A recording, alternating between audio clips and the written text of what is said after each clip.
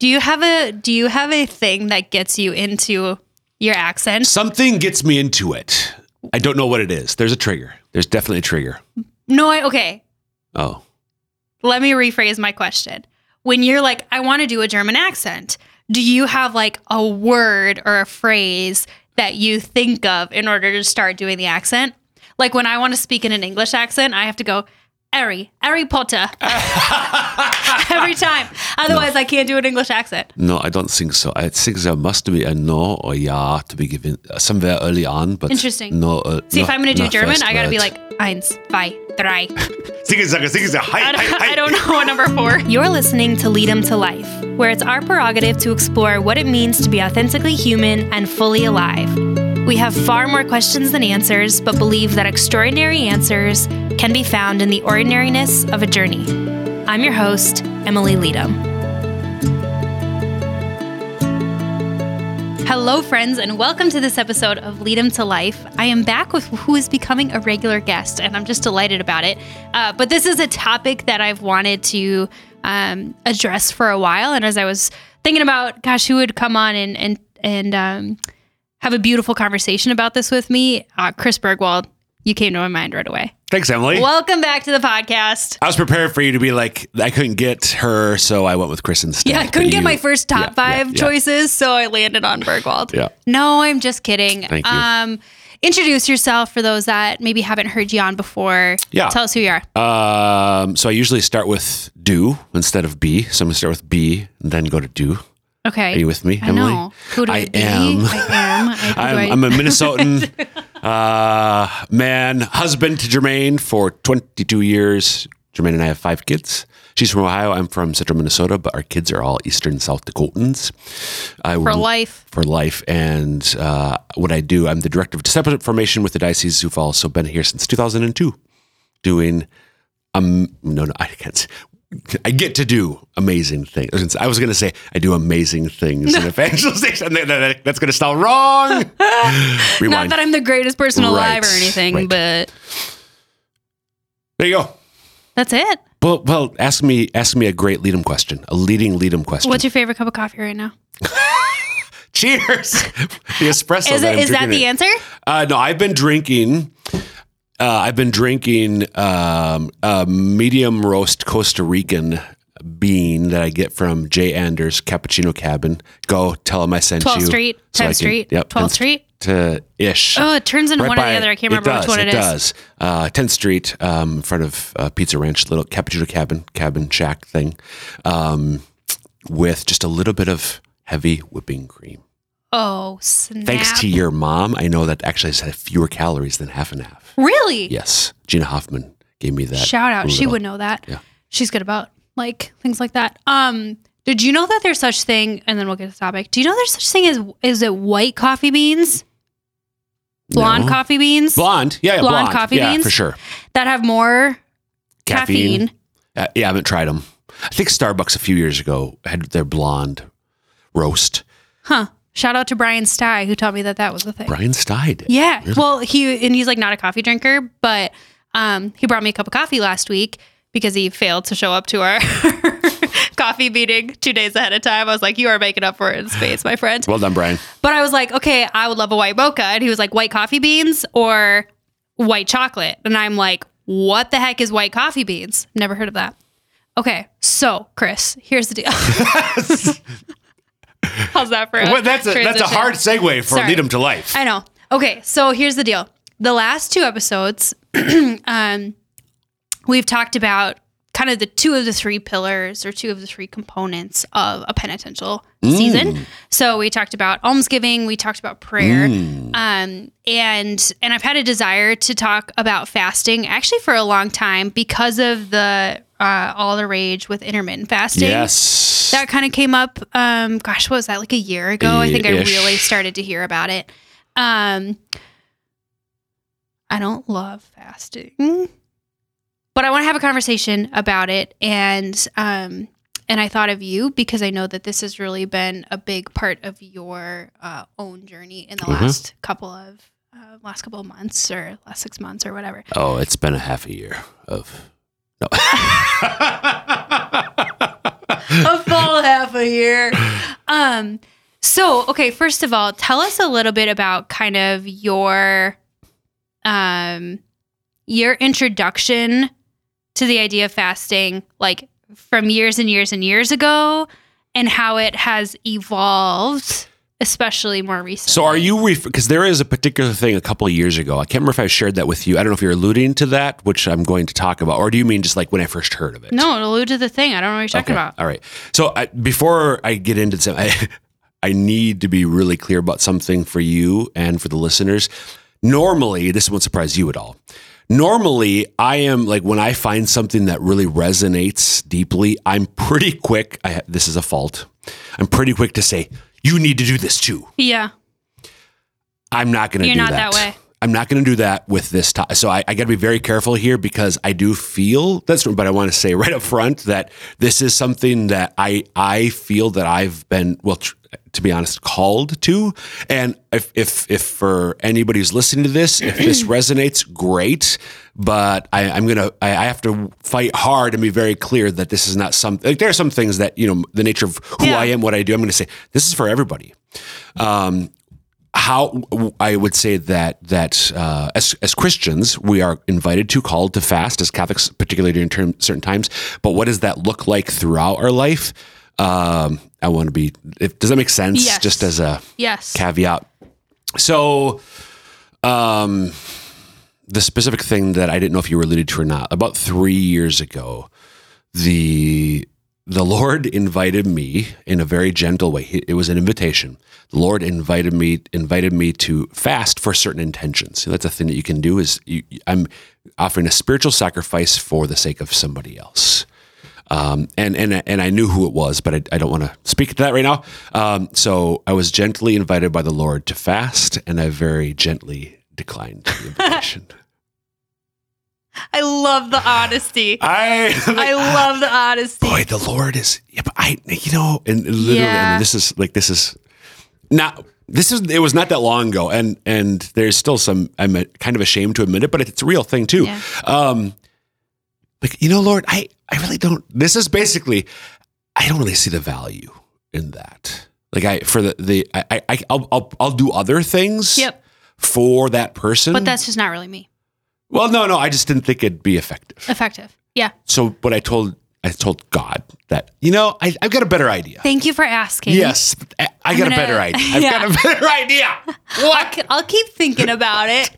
No, I know. I'll do this instead. That's so great. Thanks for the idea, but I'm going to do this instead. Yeah. Okay.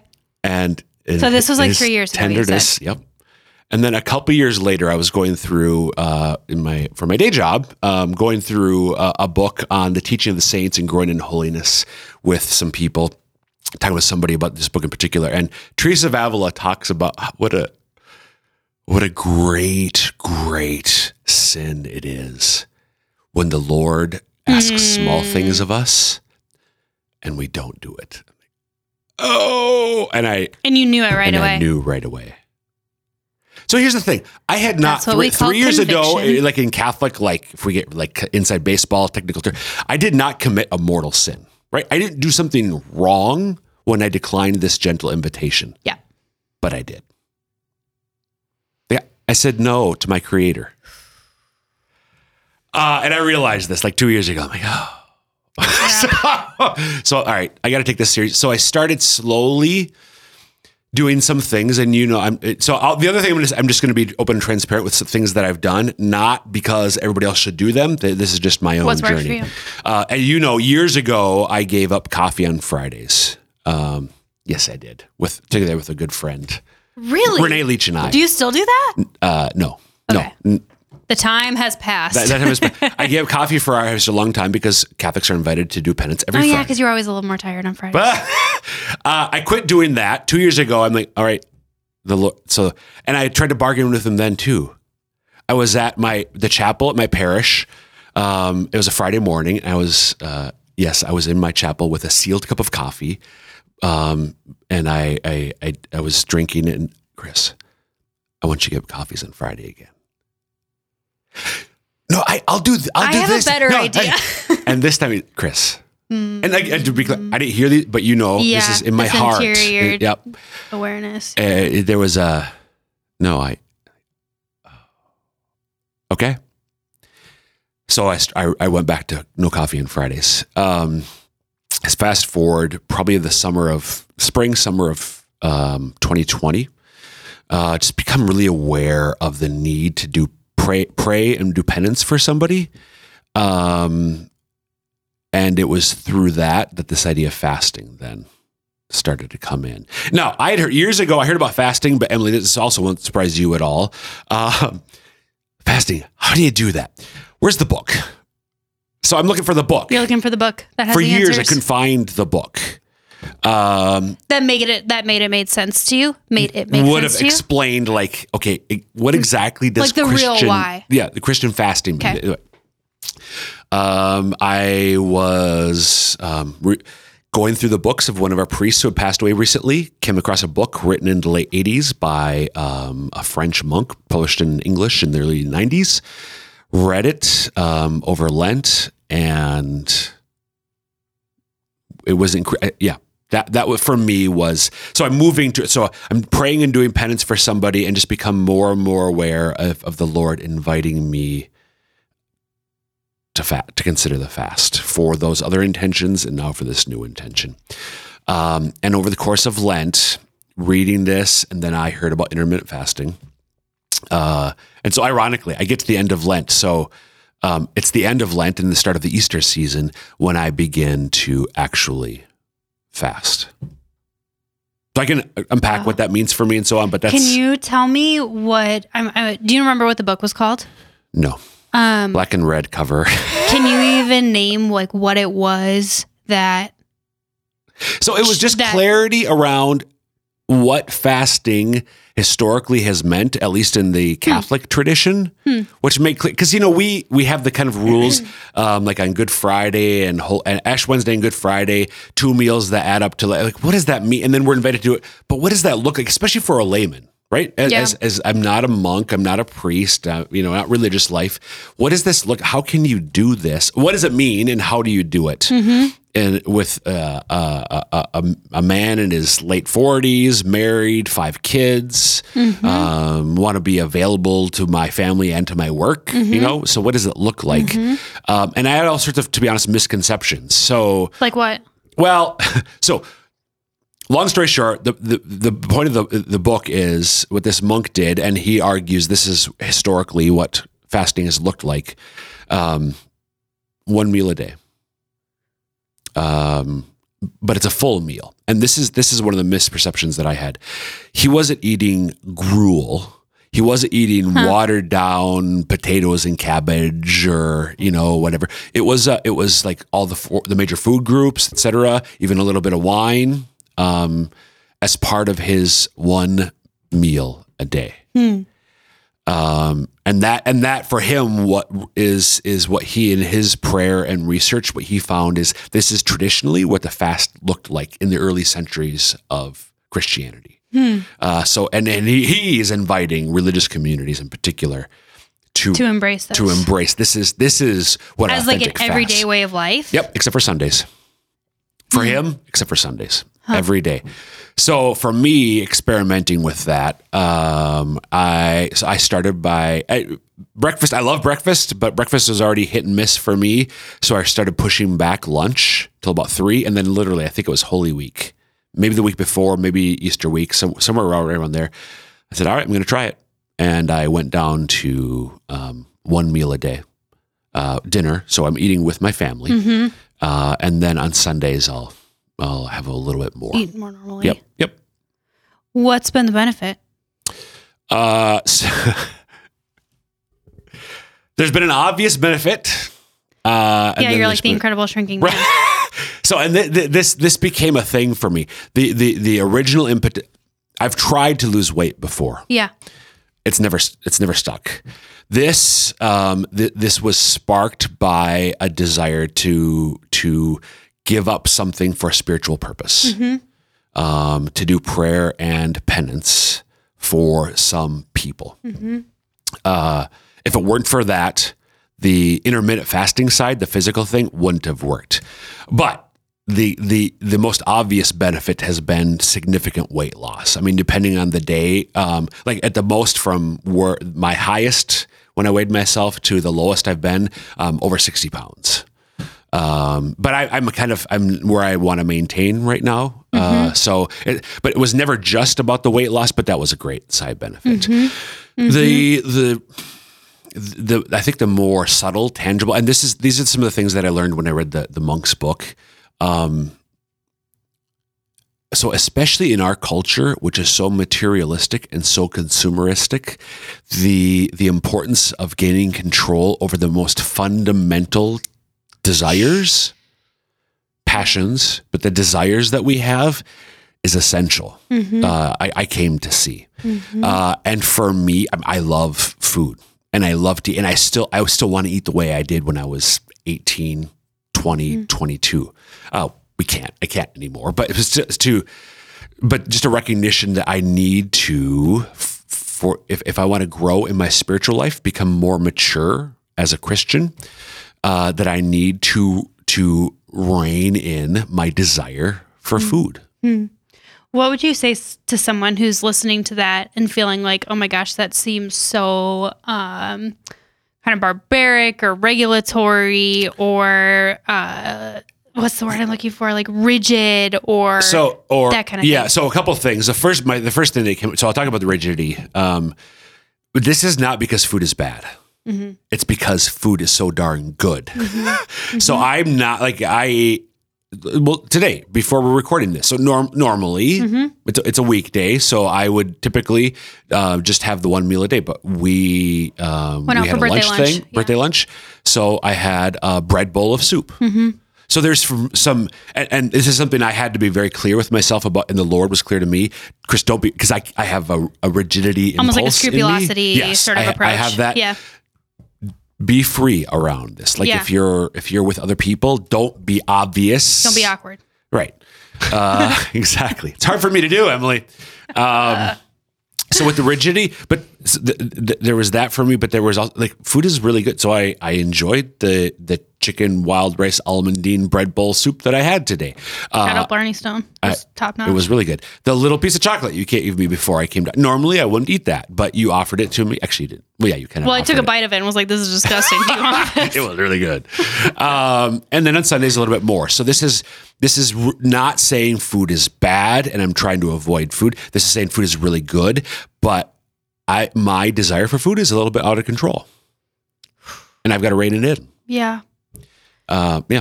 Do you feel like you have found freedom? Because really, the goal of like self-mastery is freedom, right? Yep. So we work on these things. We're attentive to these things because it actually bears increasing freedom rather than being a slave to the impulse of I want to buy whatever I want when I want. I want to eat whatever I want. I want to do whatever I want when I want.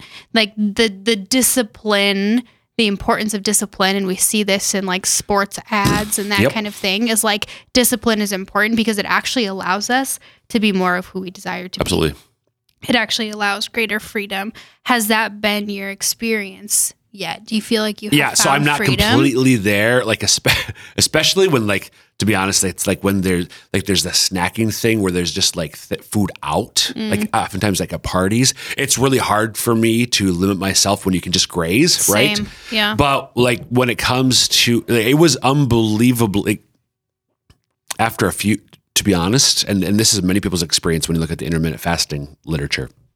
After just a few weeks, a couple months at most, I was out of the habit of eating 3 times a day and into the habit of eating just once a day. And it wasn't that hard. I was surprised. Like you weren't even that, it's not like you were starving. No. Yeah. You And there's the hungry. science, like there's a hormone that's released, and it's released based on your habits. Yeah. So once I'd broken the habit of eating a meal around 12 or 1, it took a few weeks, maybe a couple months, but that hormone stopped being released. And so the desire to eat went away. Do you feel freedom outside of just even like the impulse the other towards ways. food? Like, has that, what So sort that's of other growing. fruit? That's growing. That's been one of the fruits that's been increasing. That was a motivation for me. That's one of the things. Like, so the idea of going back to what this monk writes about, like this is the first, for most people, not necessarily everybody, but for most people, this is the first step towards first mastery, he argues, to control, because this is one of those most fundamental human impulses. Yeah. So if I want to have freedom and mastery in other areas, Yeah. most of us, including definitely myself, have to start with this one. So I've pretty much mastered this one, and I am starting to see then like the other ways in which I've found freedom. To be honest, right now, I mean, if I were in your shoes, I'd say like, for what? Like what? I can't give an example. I see it in you. Like I see it in the ways that you engage even. Yeah. I think the last time you were on, actually, I brought up an example where like something happened at work that I was irritated about, mad about. And I was like, Chris, can you believe this happened? Blah, blah, blah. Yeah. And you just didn't take the bait. Yeah. And to me, that's an example of the place that you have found increasing freedom is like, you wear things more loosely, not because they're not important. Well, my clothes are, Yeah, besides your clothes, besides your pants, which you need to, bring in a little bit. But like that's an area that I think I know you pretty dang well. So, and I don't know that the average person, would see that right away. But no, I think that's definitely the case. I think I was already growing in that, but that's definitely been helped by. So for me, and there was a specific instance that I've shared with many people, I think including you, years ago, had a conversation with a coworker, and out of that, like in the conversation, I want to call something like impulsive, like not quite rash, but a rash tendency in me that definitely is being abated. do you think part of that's age? Probably. You know what I mean? Probably. Because I feel like that's probably a bit of like the maturity component as well, but it's all connected. Because that's about Maturity brings reining in greater your freedom. desires Yeah. and impulses and having Yeah. mastery over that, like when you have the emotional reaction. But okay, no, I'm not going to. So there's definitely a general increasing sense of interior freedom and peace, to be honest. Like do I still get frustrated? Yeah. But not as much as, not as much as I used to. Part of that was probably just age and maturity, but I'm very confident that part of that is also the fruit of self-mastery, beginning with my appetite for food. I think I've often restricted the idea of fasting to Lent, Yeah. just in my own experience and in my own my own formation, perhaps. And this Advent for me has opened up some additional like visions of what that can look like, or an additional imagination, a growing imagination of what that can look like. I think I shared a couple episodes ago that I gave up alcohol during Advent, and and I told somebody the other day, I was walking out of Holy Spirit, and it was for the feast day of the Immaculate Conception, and Father Tony was like, go do something fun for the feast day. I was like, oh, trust me. We talked about this that day. Did we? Oh, yeah. Yes, we did. That's right.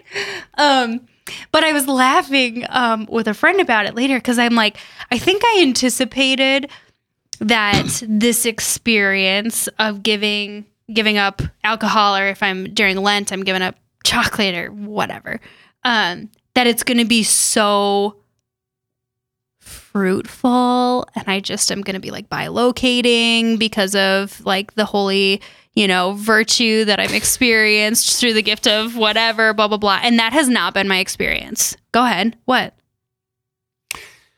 I think it was just this morning. I totally share that, like, you think it's going to be this way. The way our Lord, this is around. So Advent, right? God came as a little helpless baby, right? Not with power. And we still, for me at least, this is the connection, maybe not quite what you were thinking, but still this idea that when we do something, it's going to be like big. Yeah. And that's just not how the Lord works. No. He's quiet. Yeah. He's small, literally a little baby. I mean, you're a mom, you've had 3 of them. I mean, they're little. Right. And then the reality, that's how he works. But even so, even though I've been walking the Christian walk, walking with him for decades now, I still have this thought that it's going to be big. Yes. Fireworks. Yes. And sometimes that happens. Yeah, every once in a while. But not usually. But by and large, it's in the little way. Yep. Yeah, Yep. 100%. And that's why, I mean, it was comical because I really I had kind of gotten caught up in this because the invitation was so clear. Like it came in a very powerful moment of prayer for me of like, I want you to give up something for Advent. And I chose alcohol. And,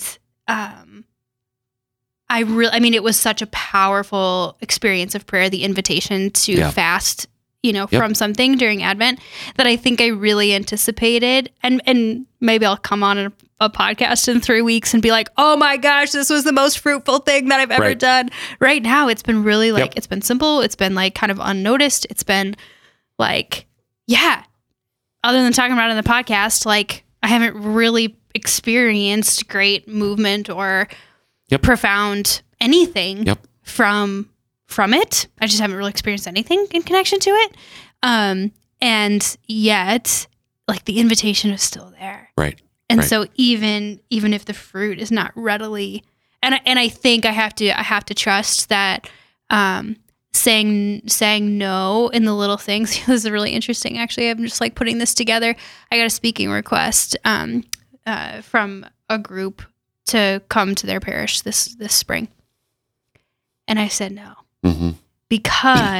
Not because I don't love doing it, not because I wouldn't love to do it, but I've been so convicted about my yes being a more full yes. The things that I say yes to, I want it to really, I want to be all in. And this recognition of God has me at Catholic Family Services. He has me, being a mom, being a wife, being a friend. And I'm kind of at my capacity of yes and what I can say yes to. Mm-hmm. And so there's wow, this is wow, it has been really fruitful. But this recognition of practicing that no has allowed me, it gave me the courage to say no to something else that I would have loved to do, not because it was a bad thing. Yep. Not because it was disordered, not because it wouldn't be helpful to me to go speak at the parish or whatever, but I have to learn how to say no.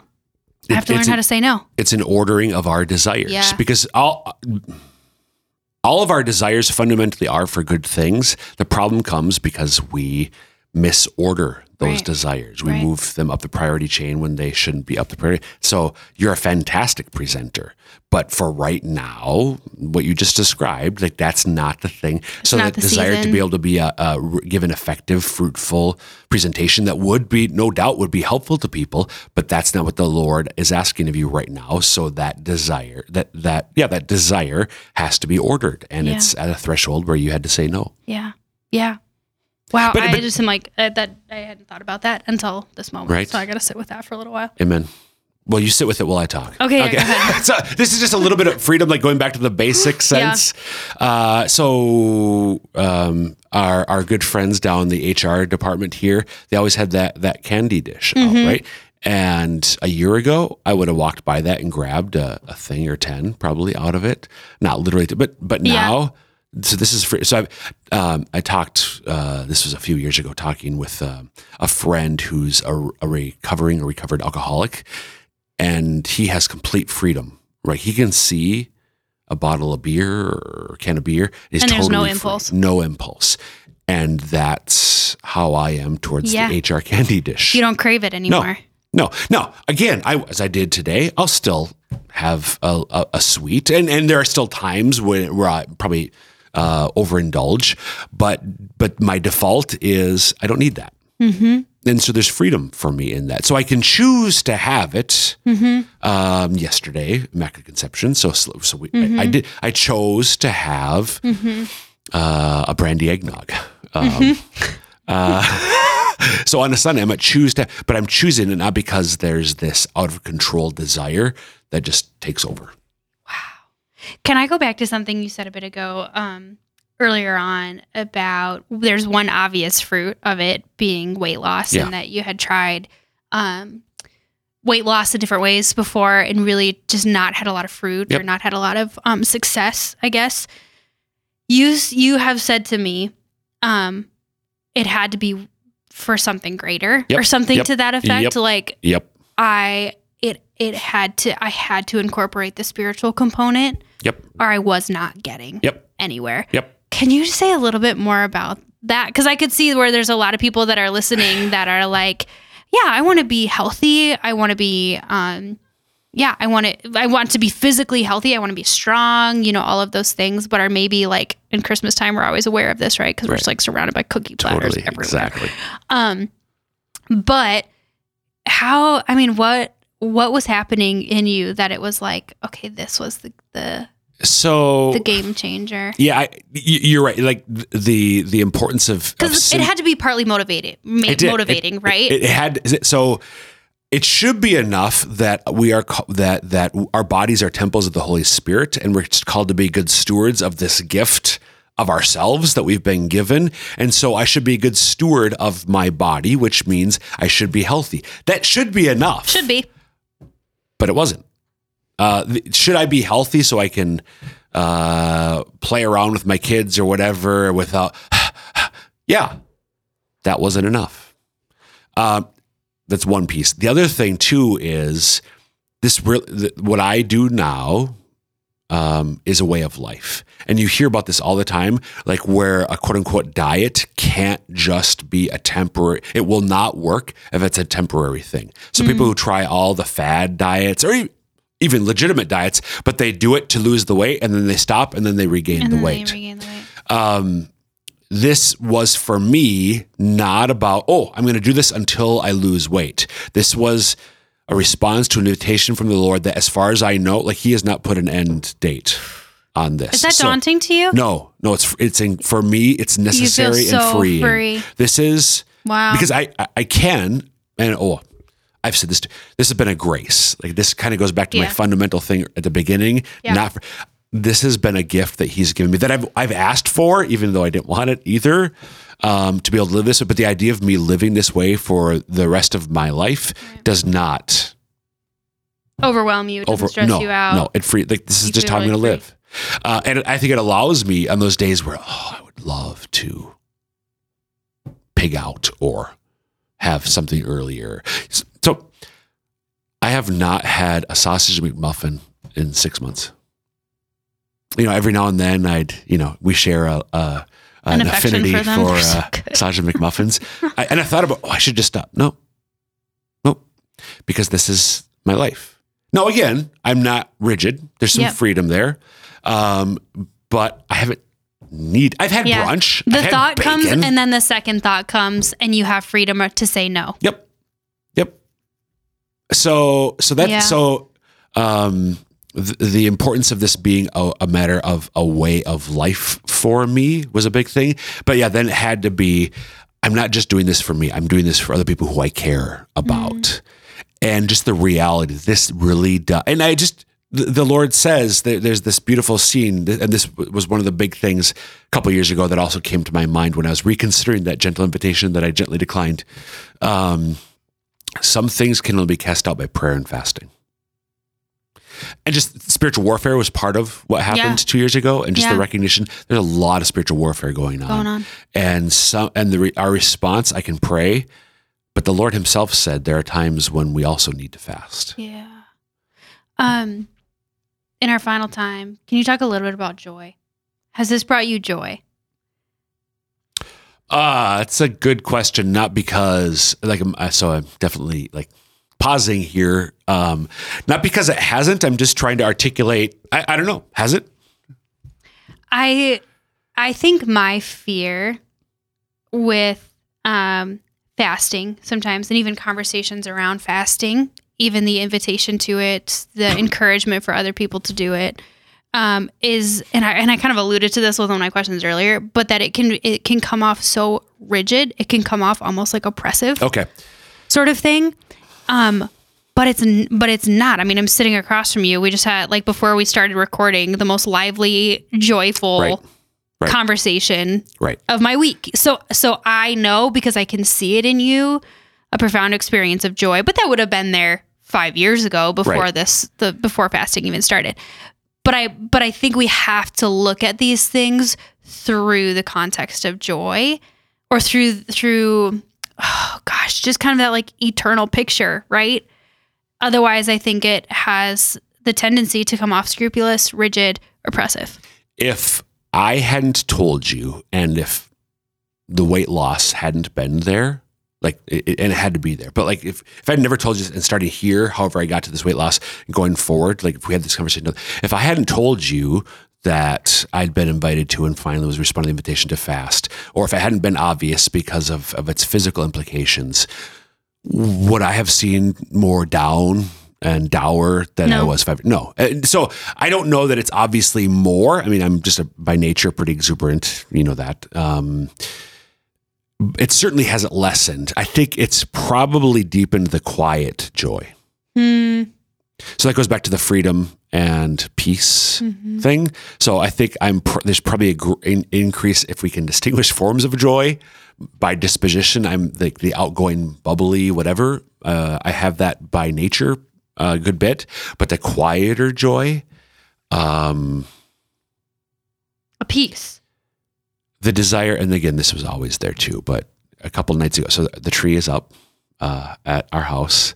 The reclining chair now is in the corner, and I invited Mercedes, who's in 4th grade, to climb into my lap, and I had my phone with Christmas music playing quietly, and a glass of brandy eggnog. So my arm around my daughter, phone sitting here, she and I both listening to music, looking at the tree, and me sipping this drink. Could I have done that a year ago? Yeah. Is it different this year? Yeah. It's different this year. It's different this year. Beautiful. Amen. Before we end, Chris, I ask every guest that comes on Lead 'em to Life, what's a question that you have been pondering? As you know, having been on the show before, but I want to know, Mr. Dr. Chris Burgwald, Dr. Mr. But either way, Chris Burgwald, STD. Yes, I am. What does this stand for? Sacred Theology Doctorate. Sacred Theology Doctorate. So classic. What's a question you've been pondering? We don't have time for me to get. It's definitely connected to this whole conversation. John the Baptist had a huge, huge role in my finally responding to the Lord's invitation to fast. But the question is, who is John the Baptist for me? To you or for you? Both. Who is the voice crying out in the desert? No, sorry. For you? John the Baptist, the man who is alive in the Lord. Yeah. Wants me for something. And you don't know yet. I don't know if there's a specific thing, but John was an ascetic. John was an evangelist. And there's a liturgical dimension to him too. And I'm trying to figure out how those three things embodied in this man, that means something for me. So who is John the Baptist? Who is the intersection of asceticism, evangelism, and liturgy and contemplation?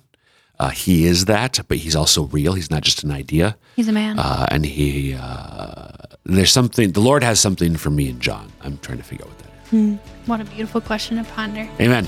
Next time you come on, you can tell us the answer. Hopefully. If you find it. Oh man, friends, I hope that you learned something. I hope that this inspired you in your own journey to continue to grow more deeply in relationship with God, in deeper self-mastery, knowledge of yourself, oriented towards freedom as the end goal. So please share this episode with a friend. We'll see you next week.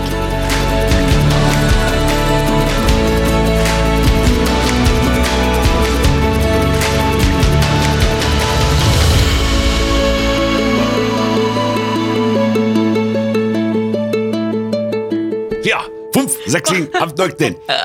So, but no, Oktoberfest. Have you seen The Winter Soldier?